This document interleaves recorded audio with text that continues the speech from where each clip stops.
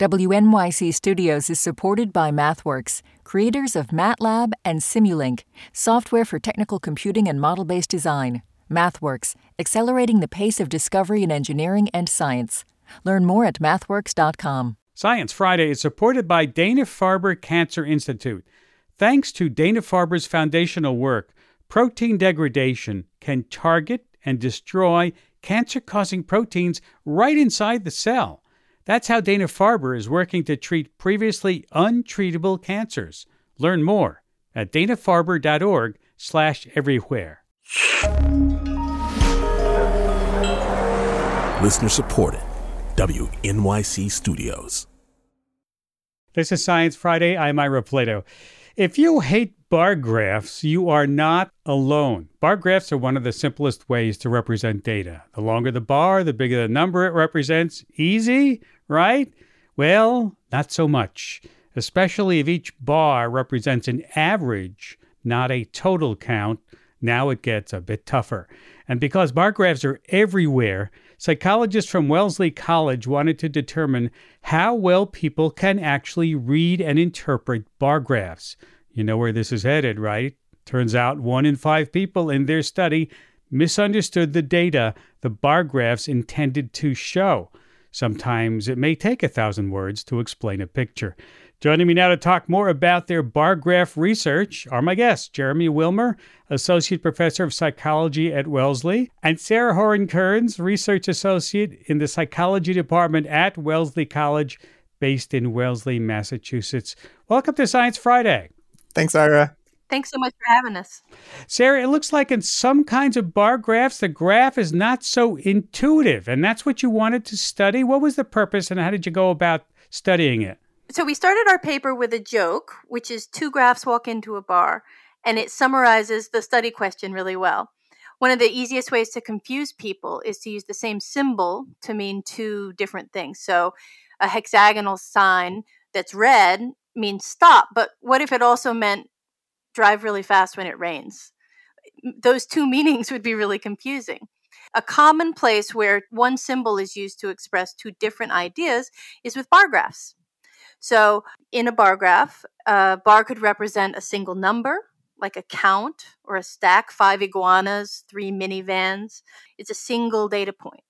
Or it could represent a mean, which is a summary statistic, average home prices, average antibody response. It's more abstract, a summary representation of the data. So when we have 2 graphs walking into one bar, does it cause confusion? That's what we wanted to study, and we found out that it does. 1 in 5 people, a full 20%, confuse the 2. They see a bar that represents an average, and they think it's a count. And that holds across all ages, gender, country of origin, level of education. It was a pretty surprising finding. That is interesting. Jeremy, tell me how you tested this study and how you found out how difficult it was for people to interpret the bar graphs. So we used a really low-tech approach. We had people look at a real bar graph from a real intro-psych textbook, and they pulled out a pencil and a piece of paper, and we had them sketch the graph and with its mean values, and then add in individual values that in their best guess were the ones that would have been averaged to create those mean values. It's a way to take what's in one's head and make it nice and concrete so you can see it. 1 in 5 people put all of the dots inside the bar as if everybody's below average, or as if there's a stack of data representing a single number rather than an average that's in the middle of the data. So if they were to do it correctly, because it's an average, there should be some dots above the graph and some dots below the bar. Mm-hmm. Yep. And they didn't do that, and they didn't understand that. Right. Yeah. And so why did 1/5 of the people make the same mistake? You have any idea? I think it's because they don't grasp the mean. So mean just means average. But if we're talking about one of my previous examples, which was antibody response, 2 people get a vaccine. One body produces a lot of antibodies and the other not so much. And so if you look at just the data points, you can see those 2 separated points. But if you look at the average of those 2, it's some point in between them that actually isn't one of the data values at all. And that abstraction can be confusing about the actual data. And is that what made you want to study bar graphs because it is confusing? So there are a lot of graphs being thrown at us every day. And when people and even organizations are trying to make evidence-based decisions using the data that they've seen, if two people look at the same graph and come away with wildly different understandings of the data, when they try to apply the facts to the issues that they're trying to address, they'll be talking about two entirely different fact patterns. And how can you have an evidence-based decision without any evidence? You don't have an agreement on what the evidence is. One of the reasons that bar graphs of mean values are so ubiquitous in education and in science and other areas is that they feel simple. They're just showing us a single number. But in fact, they're also very abstract. There's this push and pull where abstraction often confuses people, but simplicity is often helpful. So we wanted to see basically which one of those two things won in terms of understanding.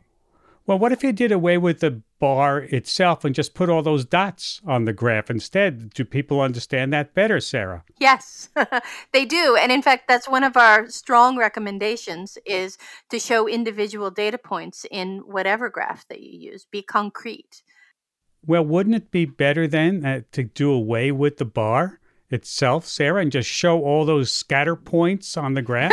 Yes, I really think that it would. At the very least, I think that we should step back from using bar graphs to represent means. And so what graph would be better? So here's a little thought experiment. Imagine two flocks of birds, hundreds of birds in each flock, and imagine that the two flocks are crossing over each other and weaving in and out. The entire time we're looking at those flocks, the human visual system is very expert at guessing roughly how many birds are in each flock, separating the two flocks, even when they're overlapping with each other, having a sense of where the center bird is in each flock. These are things we do effortlessly and very easily. I think we can do the same thing with our graphs. We create a couple flocks of birds, a couple collections of data points, show people every single one of those data points. Remember, especially in human data, each one of these data points represents a human being. And I find with my students, once they see all the data, their minds just start churning. Well, what about that one and that one? And oh, look, I wonder what that person was thinking or doing. But can we go overboard sometimes? I've seen some really complicated charts and maps and graphs where it looks like people are trying to be more artistic and creative than actually helping us understand what the data says. Do you find that true? Yeah, well, this is where science meets art. There are certain design principles that are well known to take even relatively complicated things or relatively information-packed things and make them very understandable. We can think about a Google map. Just think of the large number of pieces of information that are in a Google map, yet we can read it very easily. We just have to carefully design things to take advantage of the human visual system's strengths and not to push on its weaknesses. Yeah, because I know that you're a big advocate for data literacy, and you've included data literacy lessons in your undergrad psychology classes. How do you go about teaching them to better understand how data works? So I take these methods we used in this study right into the classroom. I have the students take their predictions and hypotheses and draw them on paper. The first step is comparing them to each other and noticing, oh my gosh, my prediction or my interpretation differs from the 3 or 4 people sitting around the same table. And then we look at the real data and we compare all of their guesses about the data to the real data. And that's where real learning happens. I think the most important thing that I can give to my students as a professor of psychology is a real direct understanding of what real human data looks like. Interesting. How early do you think kids should be learning about graphs? Maybe we shouldn't wait till they get to high school or college? Well, even now, graphs are taught in elementary. If you think about it, you've got the ice cream graph where everybody who likes chocolate has a little cone and it's stacked up, and everybody who likes vanilla, right? And those are count bar graphs. The problem comes in when abstraction causes confusion. So even when they're really young, getting students working with individual data, fiddling around with graphs, having children develop good intuitions about data. Interesting. Jeremy, I know you've created something called the showmydata.org. What is that all about? So showmydata.org is designed as a free open access suite of data visualization tools that allow it to be really easy to make best practice graphs really quickly just by copy pasting from any spreadsheet, a Google Sheet or an Excel workbook. Looking at the data in a spreadsheet, it's easy for one's eyes to glaze over, but being able to copy paste it into a form where you can examine the individual data points is really useful and educational. And I hear that you've hired a couple of quality control agents to determine your 7 and 11-year-old kids to see if that's working out. Yeah, that's right. Yep. Patrick and Donal, they are my prime research and development team. They're great critics. They tell it like it is. And if it works on Patrick and Donal, then I think it has at least a fighting chance of working on my college students. Love it. Sarah, what's next for your research? So actually, we're in the process of finishing up research on another paper coming out that discusses people's understanding of data and uses the same drawing method. We wanted to investigate what other misunderstandings people had about bar graphs and the data that comprises them. And we found that in this study, people don't have good intuitions about the distribution, how even or uneven the data is, or about really extreme values. And one of the major findings from that new piece of work is that often people, when they're thinking about the spread of the data, they imagine that there's no overlap between two different groups. So imagine two different treatments, for example, for some sort of illness. And so people will see two different means, and a lot of folks will imagine that every single person who got the treatment did better than every single person who didn't get the treatment. And in most domains of life, that's a little too over-optimistic. There's some folks who got the treatment who did a little less well, and there's some folks who didn't get the treatment who ended up doing just fine. We think one of the implications of that new piece of research is to help people to more carefully and accurately gauge what is the benefit and for how many people is this a benefit. Again, thinking at the individual level about individual human beings. Yeah, very good way to wrap it up. And I want to let our listeners know if they want to see some examples of the bar graphs used in the study, they can go to our website, sciencefriday.com/bar graph. Thank you both for taking time to be with us today. Thanks so much, Ira. Thanks so much for having us. Jeremy Wilmer, Associate Professor of Psychology at Wellesley College, and Sarah Horan-Kearns, Research Associate in the Psychology Department there at Wellesley in Wellesley, Massachusetts. We need to take a break, and when we come back, did you know that 2 decades ago, when scientists announced they'd sequenced the human genome, there were actually pieces missing, and now they think they've got the whole thing? Why the missing matters. Stay with us. Science Friday is supported by NetSuite. Your business gets to a certain size and the cracks start to emerge. Things you used to do in a day are taking a week. You have too many manual processes. If this is you, you should know these 3 numbers: 37,000, 25, 1. 37,000.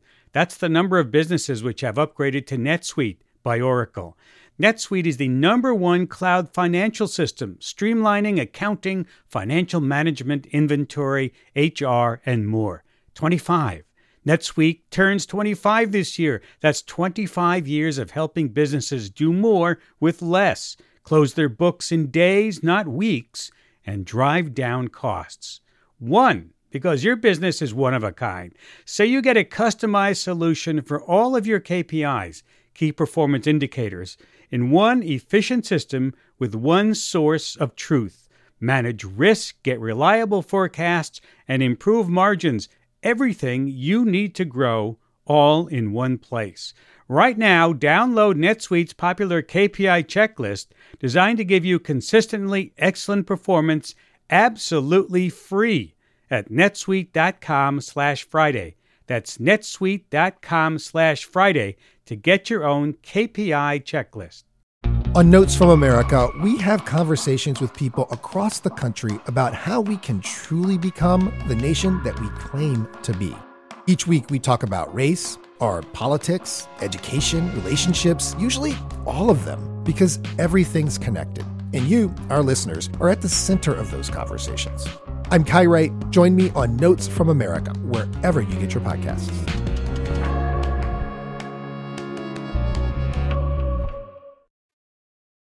This is Science Friday. I'm Ira Plato. 2 decades ago, scientists announced a monumental scientific achievement. They had sequenced the human genome.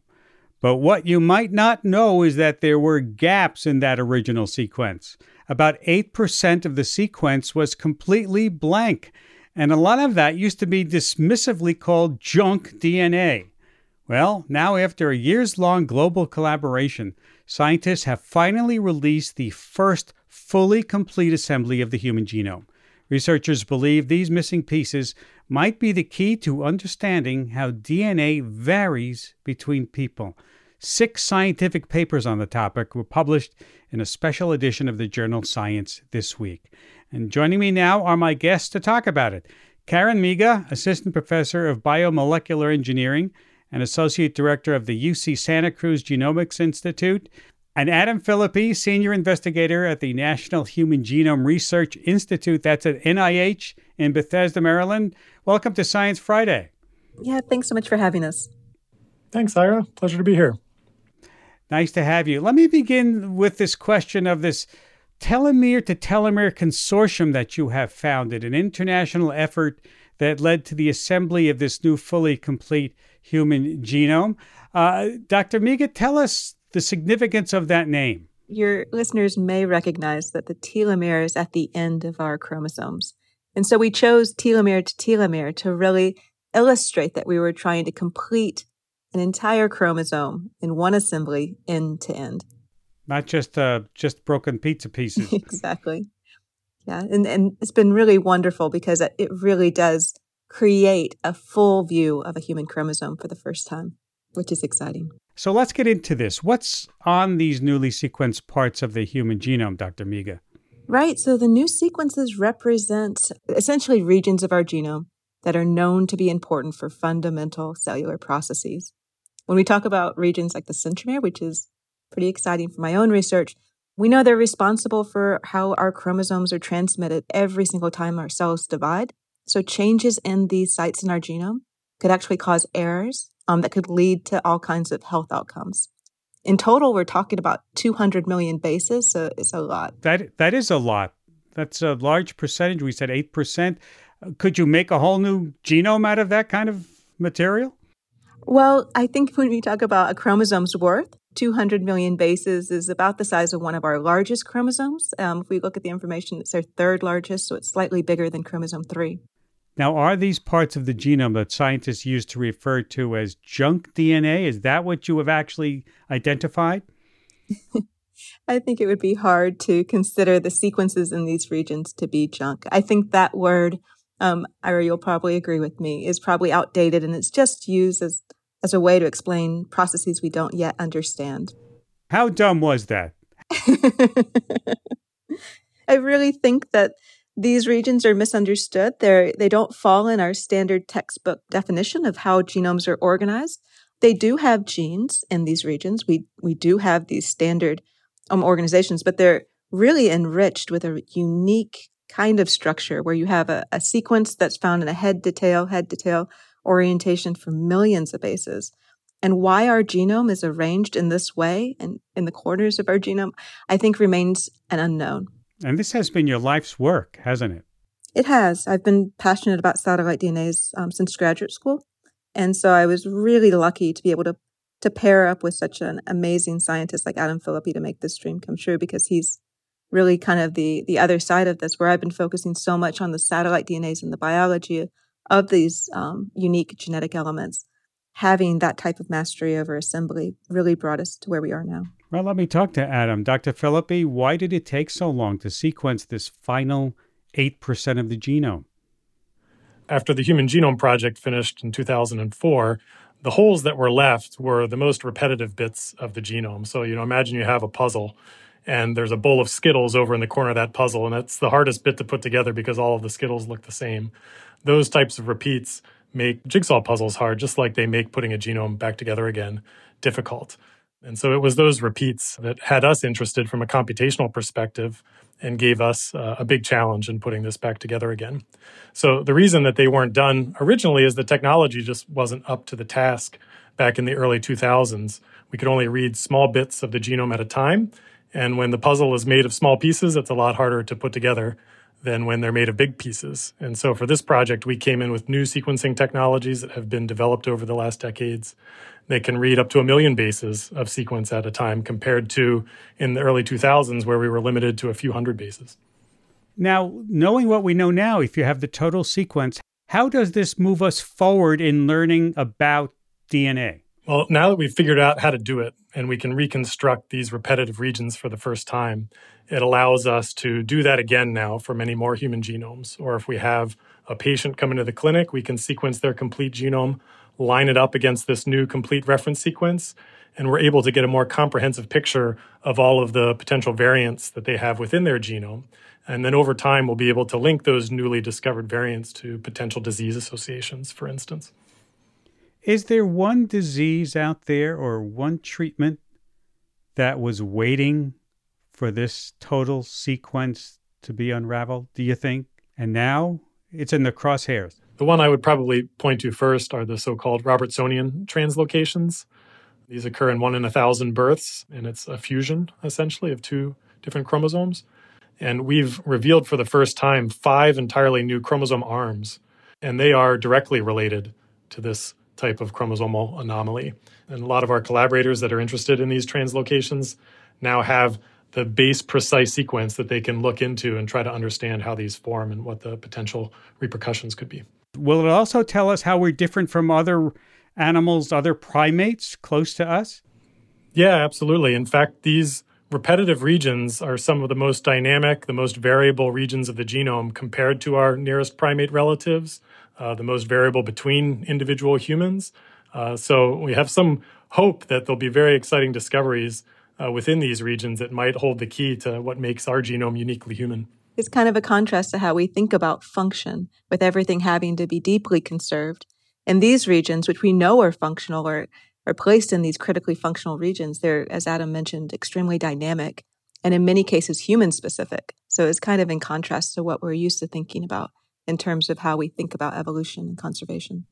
Now that we have these new tools you're talking about, how far out are we from each one of us getting our own individual genomes mapped? That's definitely the goal of this consortium, is to help develop the technology to a point that a project like this to get a complete human genome can be replicated and become routine. And I think within 10 years, it will be routine to have your complete diploid genome as just part of your medical record. At a cost of what? So for the original Human Genome Project, just to put things in perspective, in today's dollars, I think it was around $5 billion and, a 10-year plus effort. This project, we estimate, maybe a couple $1 million from start to end. But the technologies that we developed along the way and the technologies that have come from industry and elsewhere have driven this number down, so that if we were to redo this project today, we could probably get it done in a month for, tens of thousands of dollars.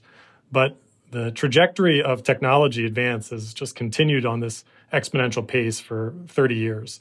And I think within the next 10 years, we can easily get it to under a day and very likely, this mystical $1,000 genome.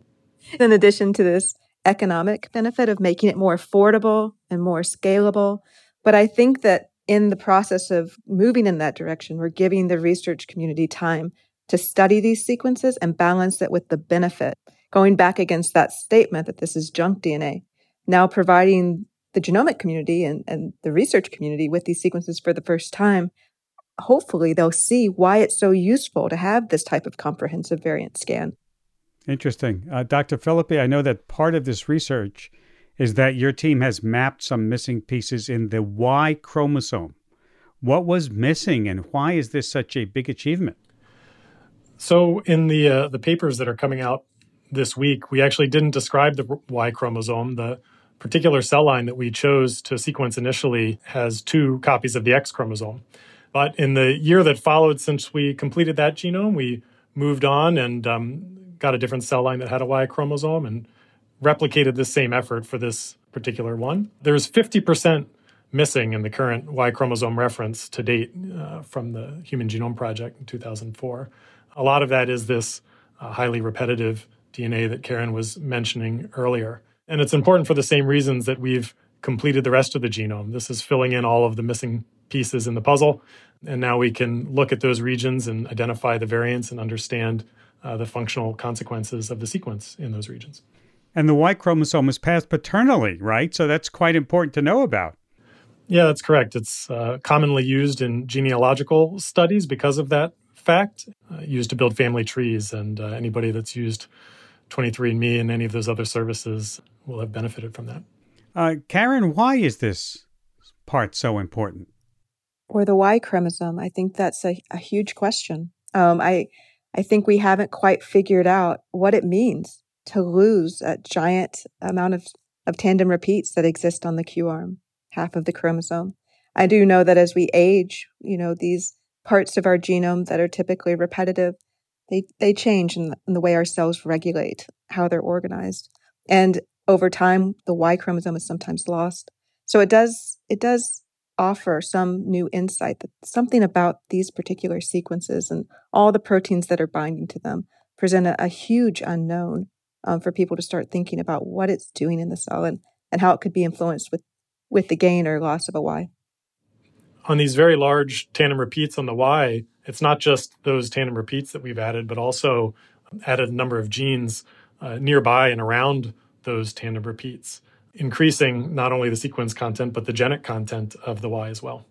Adam, you started this project to complete the human genome back in 2018, but the second half of the project, the computational end, took place during the pandemic. And in fact, a big breakthrough happened right in the middle in the spring of 2020. Can you tell us about that? Yeah, we were in many ways fortunate that all of the sequencing and lab work that generated the data for this project happened before the pandemic. And so we were sitting on that data spring of 2020 when the COVID outbreak hit. And a postdoc in my lab, Sergey Nurk, who was leading the computational analysis, came to me with kind of the early look at that data, trying to assemble it for the first time. And when we looked at it, he put it up on his screen and showed me, and kind of everybody in the room saw that and thought, wow, we actually have a chance at succeeding here. It gave us the clearest picture we had seen to date. And so we kind of rounded up all of our colleagues that were experts in this genome assembly process and worked over the course of that summer for about 3 months. And didn't really expect to complete every chromosome. I would have been happy if we just got 5 done. But come August, all of it had snapped together. We had all of the chromosomes complete and ready to validate. And it was just a tremendously exciting summer and gave us something positive to focus on during those difficult times. Do you think that everyone working from home and focused on this project, because it was a worldwide project, right? Did that perhaps get you to where you could get to the endpoint faster? Yeah, it's always tricky to speculate, but I usually have a busy travel schedule, and I was home in my basement every day working, and so I definitely could focus a lot more on the work at hand and not be diverted with all of these other administrative tasks, travel tasks.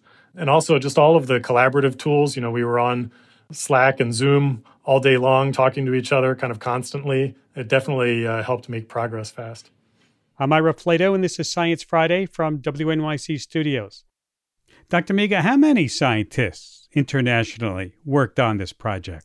Well, when we look over our author list in the main paper, I think we're approaching 100 scientists in total. When we started, it was just more or less Adam and myself asking, is it possible, and just starting to sequence and work together. But when we opened the consortium, it was really a grassroots effort. It was an open door, anyone could join. And we soon had contributors from around the world. Now, I understand you published the complete genome via a preprint server last summer. Are scientists already using it in the lab? For sure. I mean, we've had hundreds of people already download our preprint, citing our preprint. So I think that this is really demonstrating the utility of our work and the fact that there's going to be new discoveries that will be made and announced in the future. This kind of philosophy of the group to be very open and inviting to everyone has given us those new directions. And it's also given us a lot of confidence that what we're looking at is correct, because we've had, Karen mentioned, hundreds of people looking at every corner of this genome over the past 3 years. And that gives us a lot of confidence that we've done it correctly. I remember when the project was first announced 20 years ago, when they talked about, hey, we've got the human genome figured out. The scientists were saying, well, wait a minute, that was actually the easy part. The real work is going to come into figuring out what the functionality is and how we apply it. Dr. Philippi, do you think this is where we are again? What comes next? Yeah, exactly. We've spent 20 years, digging into what was produced by the Human Genome Project and have just scratched the surface of that. And now we're at this again, where we've got another 8%. And we've been looking at the same parts of the genome for the past 20 years. So this represents a new 200 million bases to be investigated. And so, yeah, we're starting over with this. It's a brand new unknown sequence, and the same excitement will repeat itself now in another 20 years of digging into this new sequence. And Dr. Miga, what do you hope this new sequence will bring? I hope that these new sequences will bring some new insight into what these repetitive sequences are contributing to in terms of how our cell functions, how it contributes to cell identity in early development, and how it contributes towards human disease. I think that there's so many open questions here, and I think they've just had a roadblock because of the lack of a reference genome. And in fact, many scientists and researchers around the world probably already have data now that they could just map to our reference genome without even doing another experiment and start to find new discoveries and new information just because they've been ignoring it for so long. It's so hard to portray for we on this side of the microphone to portray the excitement that must be going on with scientists who have completed this. Would I be correct in assuming that? Well, it's been the most exciting point of my career for sure. Same. This is really great. This is the most joy I've had in my career. Thank you both for taking time to be with us today. And I hope you'll come back and tell us about these exciting times when they happen. Happy to. Thanks so much for having us. Yeah, if you're still here in 20 years, Ira, we'll be back. It's a date, okay? We'll meet here. Thank you both for the work you do and for taking time to be with us today. Karen Miga, Assistant Professor of Biomolecular Engineering, Associate Director of the UC Santa Cruz Genomics Institute, and Adam Philippi, Senior Investigator, Head of the Genome Informatics Section at the National Human Genome Research Institute. That's at NIH in Bethesda, Maryland. After the break, from the poles of Mars to its magnetic field, you had questions, and planetary scientist Sarah Stewart-Johnson had answers. We'll wrap up our Martian Book Club when we come back. Stay with us. Science Friday is supported by NetSuite. Your business gets to a certain size and the cracks start to emerge. Things you used to do in a day are taking a week. You have too many manual processes. If this is you, you should know these three numbers: 37,000, 25, 1. 37,000. That's the number of businesses which have upgraded to NetSuite by Oracle. NetSuite is the #1 cloud financial system, streamlining accounting, financial management, inventory, HR, and more. 25. NetSuite turns 25 this year. That's 25 years of helping businesses do more with less, close their books in days, not weeks, and drive down costs. 1. Because your business is one of a kind. So you get a customized solution for all of your KPIs, key performance indicators, in one efficient system with one source of truth. Manage risk, get reliable forecasts, and improve margins. Everything you need to grow, all in one place. Right now, download NetSuite's popular KPI checklist designed to give you consistently excellent performance absolutely free at netsuite.com/Friday. That's netsuite.com/Friday to get your own KPI checklist. This is Science Friday. I'm Ira Flato. The time has come to close the book on Mars, literally. Of course, I'm talking about our book club, discussing the search for life on the red planet. We've been reading The Sirens of Mars, and back with me one more time is our own Mars rover, Christy Taylor. Hey, Christy. Hey, Ira. All right. All good things, as we know, must come to an end. And so what have we learned this month? Yeah, Ira, we have learned a lot. We have considered how finding life that no one's seen before may be harder to find than the kind of life we already have on Earth.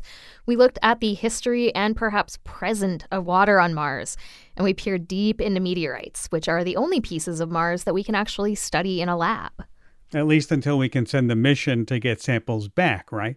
Right, exactly, Ira. And we had one last Mars Love Fest last week. Listeners got a chance to ask planetary scientist and Sirens of Mars author Sarah Stewart Johnson all of their many questions in a live Q&A that we held on Zoom. Co-hosting this Q&A with me was Stephanie Sandala. She's a programming and outreach specialist for Library Link New Jersey, and she recommended this book in the first place. So it's all her fault. Exactly.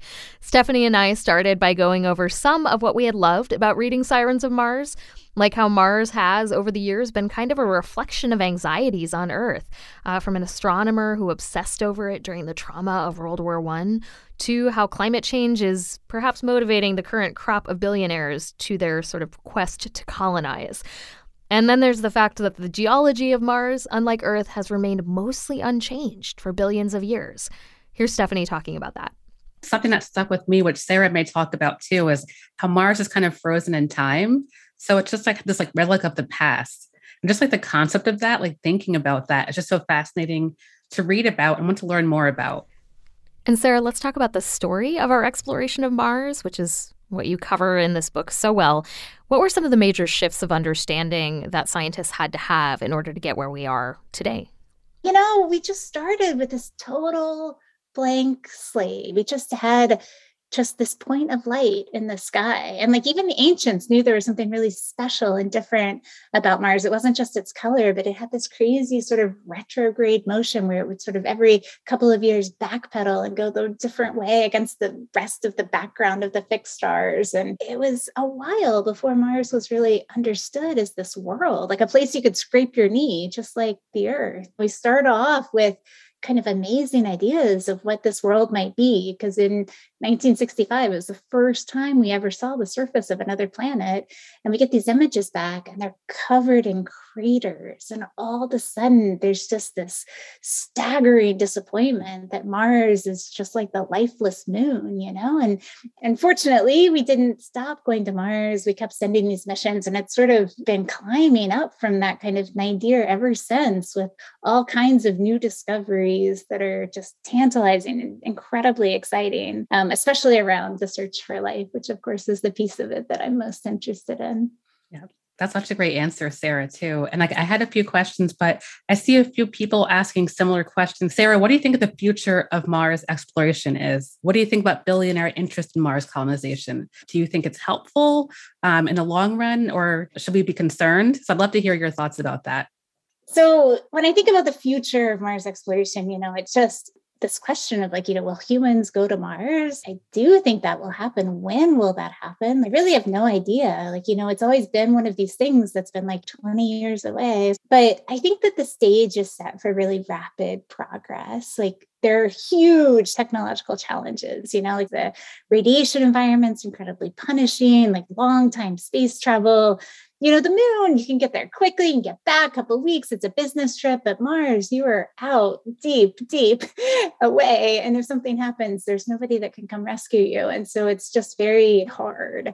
But I think that the sort of technological leap from when we had nothing before Sputnik to the Apollo program, that was 12 years. And I think that the technological leap from where we've been with the moon to going to Mars, I think it's smaller than that. So I think that if we decided we wanted to go, we could do it rapidly.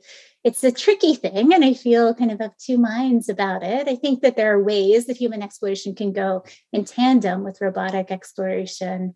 But honestly, I spend a lot of time thinking about the next 10 years, the next 20 years, all the things that I really want to do with robotic exploration before humans arrive, while we still have this kind of pristine planet. And there's a lot of astrobiology and a lot of experiments that I'd love to see completed in the near term. We have a question from Susan now, and she says, I worked on a photosynthesis experiment that went on the first Mars lander, and she says she wants to know what happened to it. Yeah, so what Susan's talking about are these Viking landers that landed on Mars in the 1970s. First time we touched down on the surface of Mars. And there were these biology experiments, these 3 life detection experiments that were part of the those missions, like both of those landers. And all of these experiments taken together were sort of broadly interpreted as, something was going on in that soil that was causing these sort of chemical reactions, but nothing that was indicative of life. And then the real kicker was there was also a chemistry experiment that was along for the ride. That was a gas chromatograph mass spectrometer, and it was looking for organic molecules, the kind of building blocks of life as we know it. And it found none, like just none whatsoever. And it was so perplexing because, how could you have life without the building blocks of life as we know it? And it was years, decades until we really understood what was going on with those signals, that there were these particular types of salts called perchlorates that were in the Martian soil. And it's something I wrote about in the book. And it's almost like you're dry cleaning the samples when you heat up the soil samples in combination with these really reactive oxychlorine salts. The signals can really disappear, kind of evanesce. And so that's kind of where things ended up. So we now have gone back to Mars. We found all of those building blocks of life, all those organic molecules with the Curiosity rover. So that was very exciting to definitively see those. Thanks, Sarah. And that kind of follows up a question from Kevin, who asked, what happened to the magnetic field? There is no more magnetic field at Mars. So do you know what happened to it, or do you have any insight on it? Early on, Mars did have a magnetic field. And so we get that from having a dynamo, from having convection in the core. And that's why we have a protective magnetic field here on Earth, which we are very grateful for because it protects us from the solar wind. It protects us from having our entire atmosphere sort of sputtered away.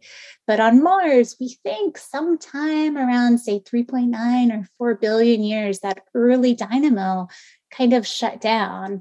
And so Mars is this planet that's smaller, had less heat of accretion, like it may have just kind of gotten cold enough that convection just sort of shut off.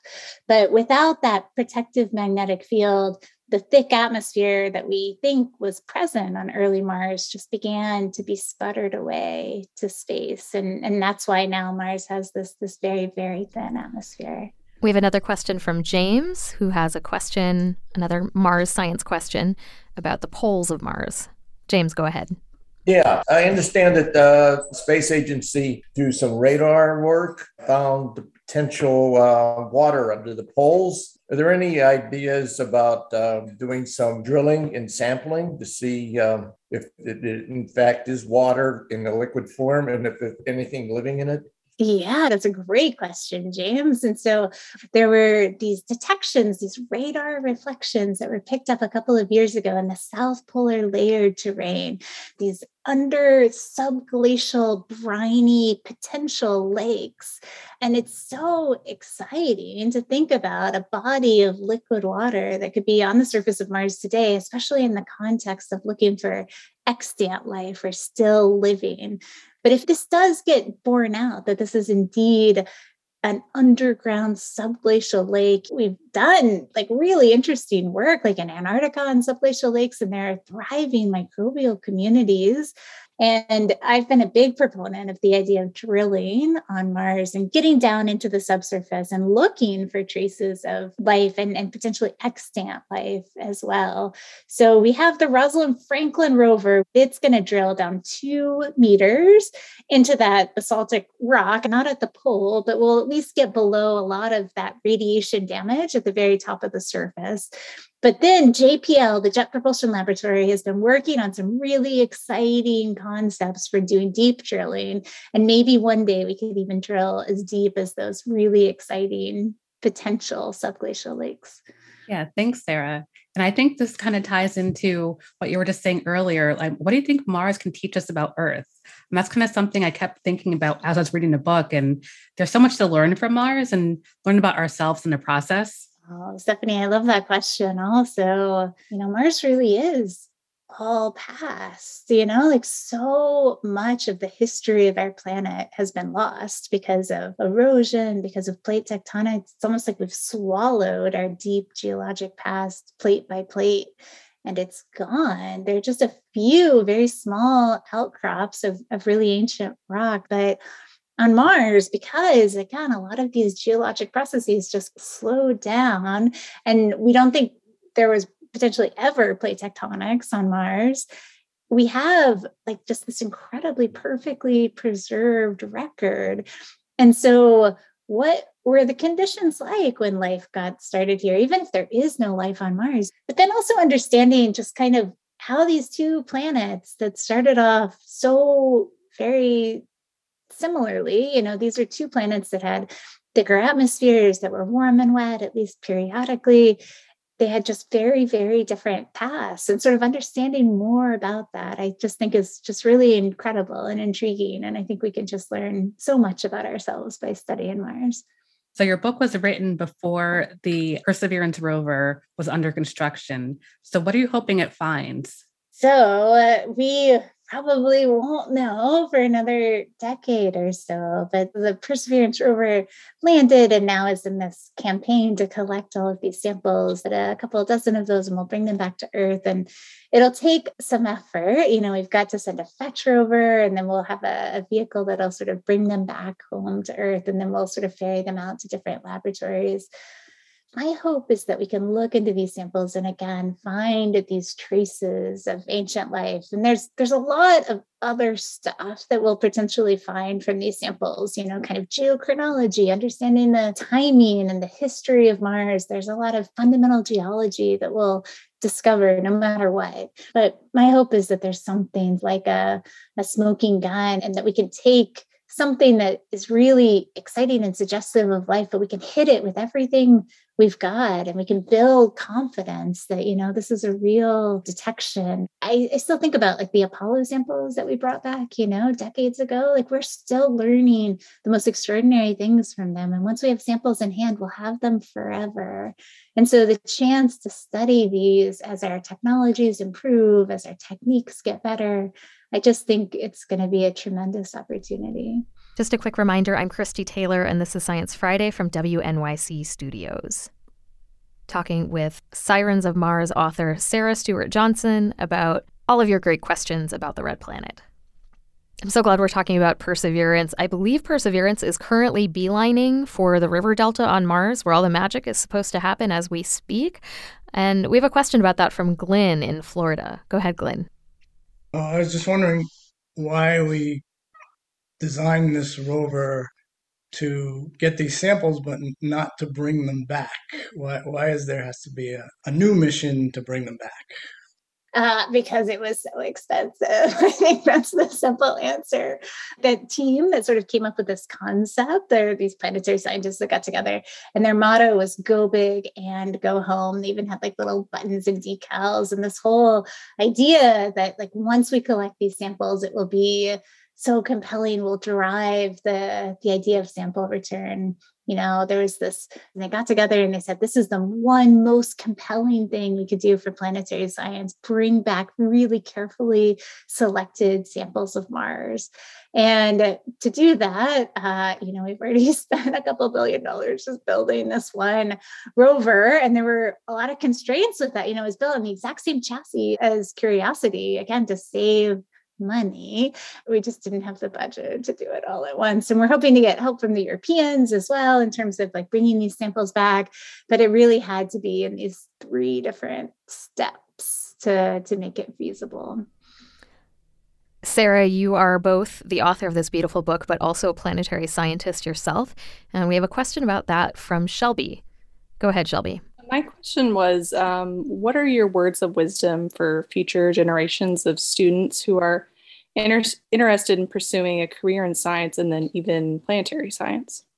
Oh, my words of wisdom. I still marvel at the fact that this is my job and that I get paid to do this amazing thing where I just wake up in the morning and I get to think about these like huge, deep questions. Like, is there life in our universe? And I think studying things that you're particularly passionate about, I think that's really important. And planetary science, it's almost like doing earth science like 100 years ago, like you can get up to speed on sort of what's happening because there's still so much we don't know. And it's very interdisciplinary, it's drawing from chemistry, from physics, from geomorphology, geophysics, all of these things. And biology, potentially astrobiology, is now becoming this big thing just in its own right. And I think finding, some part of science and then thinking about how you can synthesize it with other parts of science is really helpful. And really what we need is to sort of break down some of these traditional silos and bring together all of these different disciplines, because places like Mars, they're every bit as complex to understand as places like Earth. And we just really need a whole fleet of people working to help us. And that's all the time we have. I want to thank all of our listeners for their wonderful questions about Mars. And Sarah, thank you so much, both for joining us and for writing this enthralling, poetic, detailed book. I feel like my perspective on the Red Planet has definitely changed quite a lot after reading it. Yeah, thank you, Sarah. You are great. Oh, thank you both. This has been such an honor. And Stephanie, thank you so much for helping us be Mars nerds today and for recommending this book. It is in many ways all your fault. Thank you so much for having me again. Stephanie Sandala is a programming and outreach specialist for Library Link, New Jersey, and Sarah Stewart Johnson is an associate professor of planetary science at Georgetown University and author of the book, The Sirens of Mars. I'm Christy Taylor. Christy, another great book club. Thank you. What about people who want more of Mars? Yeah, for anyone who wants to learn more about Mars or learn more about the Sirens of Mars, our website is still there, sciencefriday.com/book club. And from there, I always recommend people dip their toes into our online community. We've got some really thoughtful discussion happening there. And of course, that's the best place to stay informed about future book clubs and other treats for our sci-fi bookworms. You said it, sciencefriday.com/book club. Got it, and thank you again, Christy. Thank you, Ira. And that's about all the time we have. If you missed any part of this program or you'd like to hear it again, yes, subscribe to our podcasts, or you can ask your smart speaker to play Science Friday. And we are active all week on social media, Facebook, Twitter, Instagram. Have a great weekend. We'll see you next week live on Ira Flato.